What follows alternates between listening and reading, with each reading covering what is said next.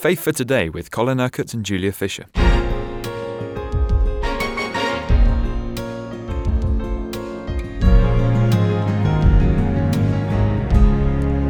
How do we know what God wants us to do? We're going to spend a week talking about the call of God on our lives. Now, there are many levels at which we could approach this subject. But what I want to focus on is the call of God on every Christian's life. Obviously, God can call people to specific functions. He can raise them up in specific ministries. But there is a common call that is the same for every believer. And therefore, those are the particular aspects of God's call that we're going to focus on this week. And we'll begin with the principle that Jesus made clear to his disciples at the Last Supper in John 15, verse 16, where we read, "You did not choose me, but I chose you and appointed you to go and bear fruit that will last. Then the Father will give you whatever you ask in my name." So the first thing that we have to understand about the call of God is that it is God who calls. It is not us calling upon God, but God calling us. The initiative, in other words, is with God. And when a person first turns to the Lord, when he repents of his sins, yields his life to God, and believes in Jesus Christ to be his Lord and Savior, it may seem to him that he is making a series of decisions. He is saying and doing things that he has decided to do. But he is in fact responding to an initiative that God took in calling him or her to become a Christian, to be a believer. Now, this immediately raises what has been quite a thorny problem in the history of the church. Does God call everybody, or does he only call some people? And if he only calls some people, on what basis does God make that choice? Well, first of all, we know that the work that Jesus Christ did on the cross, the work of salvation, the work that makes it possible for us to become one with God and to be restored to relationship with him, is a work that he did for all mankind. So when God calls a particular individual, then he does not have to do anything new or fresh for that Christian or that person to become a Christian and to respond to the call. What that person is doing is actually laying hold of what Jesus did on the cross. Therefore, it's possible for him to have his sins forgiven and for him to be given a new heart and a new life. To be born again really is starting your life all over again, but now on a completely different basis, because in your former life, Christ wasn't living within you, even though you might have experienced him being with you at certain times. But once you are born again, then Christ is living in you.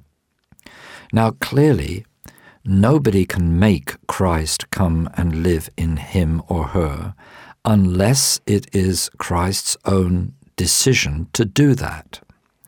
So, on that evidence alone, we must assume that everybody who is born again out of God's particular plan and purpose for that person.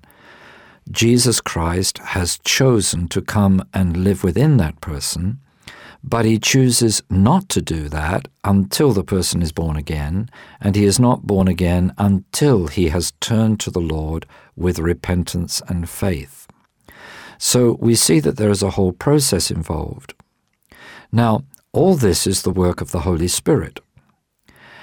And it doesn't matter how a person comes to know the Lord. It may be simply on his own when he's praying. It may be through reading Scripture. It may be through the witness of somebody else. Maybe he goes to an evangelistic meeting. Maybe it's in the time of great trauma and difficulty in his life. Maybe there is just a sovereign touch of God upon his life, or an encounter with God that he has in some way. A whole variety of ways in which people come to know the Lord. But however the method, it is really a response to this call of God. God has taken the initiative. Now, he says in Scripture, many are called, but few are chosen. Now, what can we assume from that? That actually the call of God goes out to many who don't necessarily respond to the call. So those who turn to the Lord with repentance and faith, and therefore are born again, are responding to the call of God. I think there are a lot of people who hear the gospel many times without responding. God is calling to them, but they are not saying yes to that call. I think there are a lot of people who attend church regularly even, who hear the gospel, to whom God is calling. He is reaching out with his love and mercy and grace, but they fail to respond. They want to keep God at arm's length. They want to be religious rather than really believers who live at one with the Lord Jesus Christ. So I think in that sense, many are called, but few are chosen. Few are chosen because they do not make the right choice themselves. Now, Jesus, in saying to the disciples, "You did not choose me, but I chose you," is obviously talking to them about their discipleship. Remember, it was the Lord who chose the 12, and he went off and prayed to the Father as to who those 12 should be out of all those who were his disciples at that particular time. So they were chosen for a very definite role in relation to the Lord. But this principle holds good for all of us, that if you know the Lord, you will readily recognize that he chose you. You just know that. It's one of those things that you know that you know that you know. And you know that it's by his mercy that he chose you. It's not what you deserve. It's out of his great goodness, out of his grace, and out of his love that he has revealed himself to you, made himself known to you, so that he has set you free from all guilt and shame and sin. He's given you a new heart and a new life. None of these things could have happened if Jesus hadn't chosen to do them. So every one of us who knows the Lord can rightly say, well, it wasn't really me who chose him. He chose me. I responded to his call, and I'm so glad that he chose me. I think the call of God obviously goes out to many, many other people. And the reason why he says to his church that we're to go into all the world and preach the gospel is so that more and more people can hear the call of God. Okay, some of them will not respond. Jesus makes that clear in such parables as the parable of the sower. There will be the seed that falls upon the path that rejects the word. There will be some people that are deceived because they belong to false religions, false cults, false faiths, and they believe that what they're doing is right, and therefore they don't want to respond to the call of Jesus Christ. That is sad, but nevertheless it is true. But what we have to understand as Christians is that all of us have been called for a purpose. And you often hear these words quoted, "You did not choose me, but I chose you." But actually that's only part of the quotation, isn't it? Because the sentence continues, "and appointed you to go and bear fruit." In other words, when God chooses us to belong to Him, to be born again, to be at one with Him, when we have responded to His call and so know that we are among the chosen ones of God, it is always for a purpose. Now, I think a lot of people would say, well, that purpose is so that I can go to heaven. Well, it isn't. And the Scripture is very clear about that. Jesus is very clear about that. That's not why He chose you. He chose you to go and bear fruit. He appointed you to His service.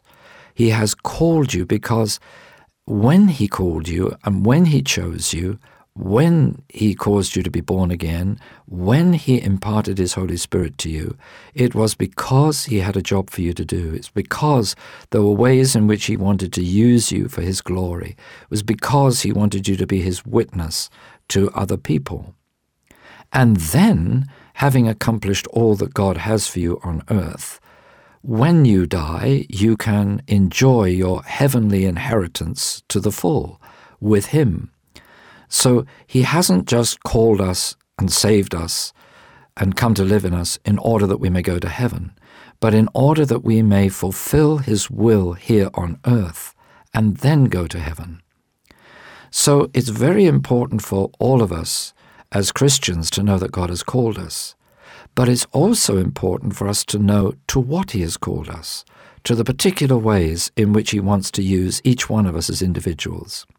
And I hope that as this week goes on, the nature of that call will become clearer and clearer to everyone. You've been listening to Faith for Today, presented by Julia Fisher. This program is sponsored by Kingdom Faith. For further information, visit our website, kingdomfaith.com.